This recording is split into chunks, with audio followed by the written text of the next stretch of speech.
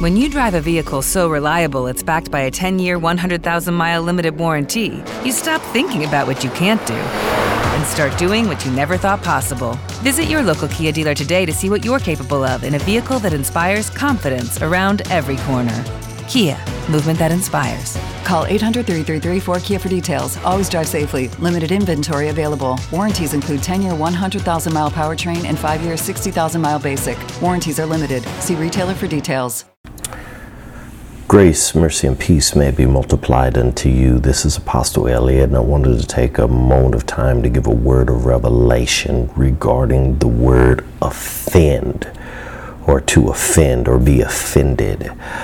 And in that, I want to bring to your attention, in one aspect, what we claim it to be in our Western world culture, but then I want to look and bring revelation as to what does it really mean according to the scripture.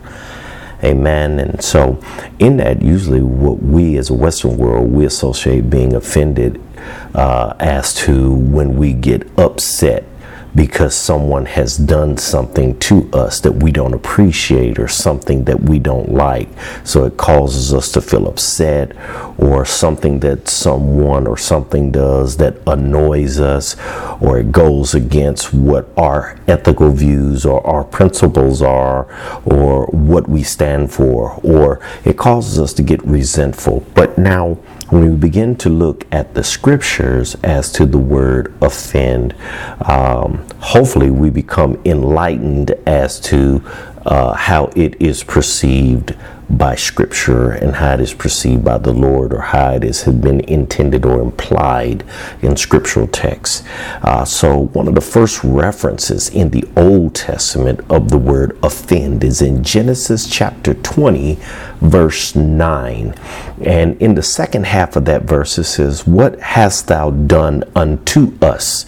And what have I offended thee?" Now, in this particular use of the word offend has nothing to do with what have I done to make you upset, or what have I done to annoy you. What it refers to is what have I done to cause you to sin, or what have I done to cause you to miss the way or go astray. Because see, the Hebrew word that's used here in Genesis 20 verse 9 is chata, C-H-A-T-A, which means to sin, or as we understand the word sin means to be erred or unrighteous in thinking or in our thoughts. So in this word means to sin or to miss the way or be led astray.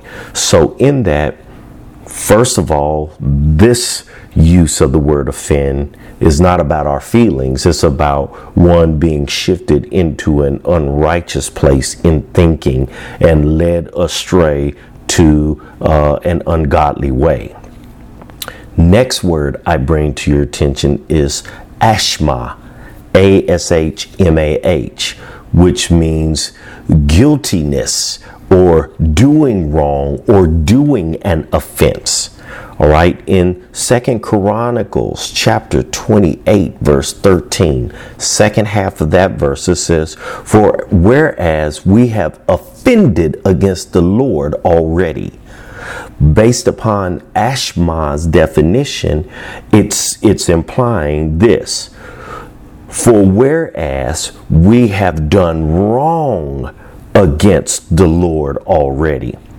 Once again, this is talking about an unrighteous act. One is talking about unrighteous thinking and being led astray, i.e. chata, and Ashmah talks about performing the action that one does when they have been led astray in their thinking. This is what offend means. Now, third term that you find in the Old Testament as well with this word offend is pasha, P-A-S-H-A. Pasha means to be a rebel, or to be one who revolts, or is one who is quarrelsome.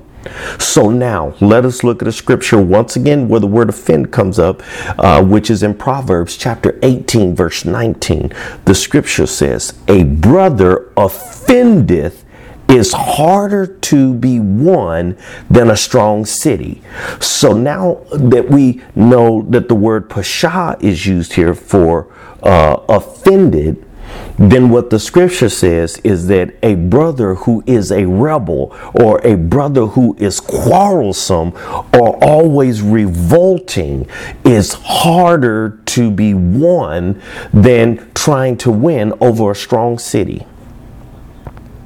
Now, if we look at this in the New Testament, there's only one word that I find in all the New Testament scriptures for offend or offended. And the Greek word is scandalizo. Scandalizo, which is where we get the term in the Western world, scandalous.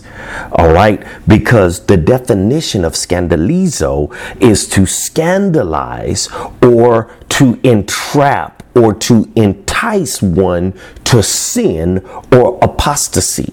And for those that know what the word apostasy means, it implies one falling away or abandoning what they had as a previous truth or a belief.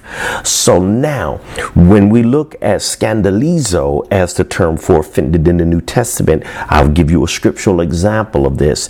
In Matthew chapter 11, verse 6, the scripture says, and this is Jesus speaking, he says, and blessed is he whosoever shall not be offended in me, i.e., blessed is he who is not scandalized or enticed to abandon or fall away from me due to sin or unrighteous thinking. So now, based on this, as we've looked from the Old Testament to the New Testament to the linguistic words that are being used for offend, I'm just giving you the correct context of what it means according to Scripture versus about us being in our feelings as we've taken the definition and the terminology from the Western world. So with that being said, I pray that this was a profound piece of revelation for us to understand and be able to conceptualize what offense is considered to be according to the word of the Lord as we apply it to our lives as believers, especially as we continue on our divine destiny in the Lord God through Christ Jesus and Christ Jesus alone. So with that being said, amen, amen, amen, and blessings be unto you. When you drive a vehicle so reliable it's backed by a 10-year, 100,000-mile limited warranty, you stop thinking about what you can't do and start doing what you never thought possible. Visit your local Kia dealer today to see what you're capable of in a vehicle that inspires confidence around every corner. Kia, movement that inspires. Call 800-333-4KIA for details. Always drive safely. Limited inventory available. Warranties include 10-year 100,000-mile powertrain and 5-year 60,000-mile basic. Warranties are limited. See retailer for details.